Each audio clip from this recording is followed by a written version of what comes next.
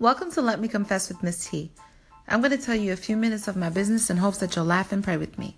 So y'all, let me confess.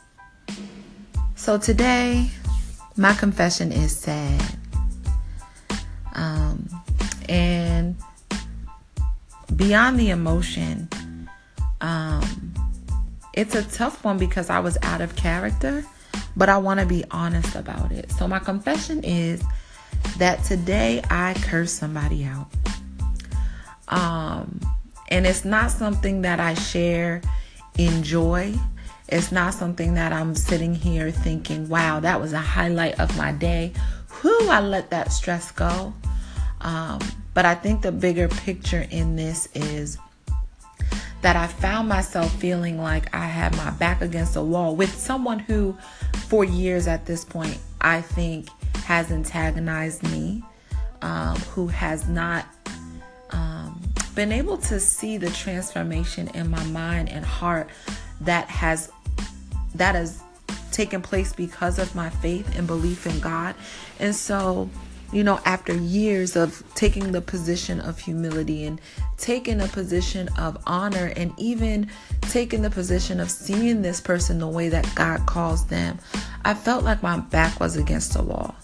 And again, what I'm not justifying is why I needed to use certain language to communicate what I had to say, because I think that I'm very well versed in being able just to say exactly what I think and feel. However, the bigger lesson here is that sometimes you have to use the language, the actions, and the mindset of those who are antagonizing you otherwise to have them understand exactly what you're trying to say. In no way, shape, or form will I say what I said, but in essence, I said, I am tired of a relationship that is not rooted in reciprocity. I am tired of feeling as though who I am and who I'm becoming is in some ways an offense to you. So if that's the case, I'm willing to surrender the idea of us having a friendship. I'm willing to surrender the idea that we have any other connection than blood.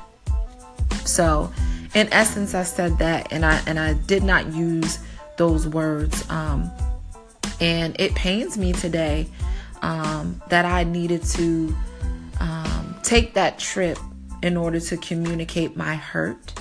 I think sometimes we especially if you grow up in urban context, it's really easy to match your passion or your emotion with rage. And I think through all of the self-development and even, and primarily the faith process that I've been under, I don't feel that way. I used to think I can't be vulnerable. No, vulnerability is not my issue, but trust is and always will be the foundation in which I engage anything with anyone. Meaning that if I don't trust you, your character enough to communicate exactly how I'm feeling and express that vulnerability, then you will not get that piece of me.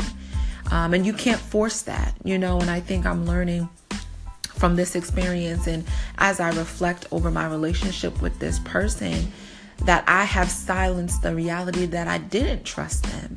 And so that's why maybe I did come off as unauthentic or fraudulent in my communication. But it wasn't because I didn't have feelings, and it wasn't because I didn't want to communicate. It was because the trust wasn't there.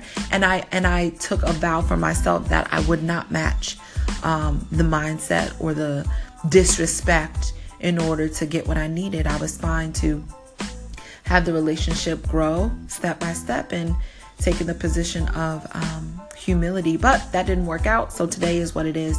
I don't necessarily have a scripture for you, but I do want you to be encouraged that sometimes you have to forsake all others to pursue what God wants you to do. And sometimes it means that you come outside of who you've become and you take a glimpse at who you were. And you use that to catapult you to that next level and to say, listen, I don't want to be that person. So today, I encourage you to continue using your authentic voice and keep up with the process, even in these painful days. Until next time, don't stress, confess.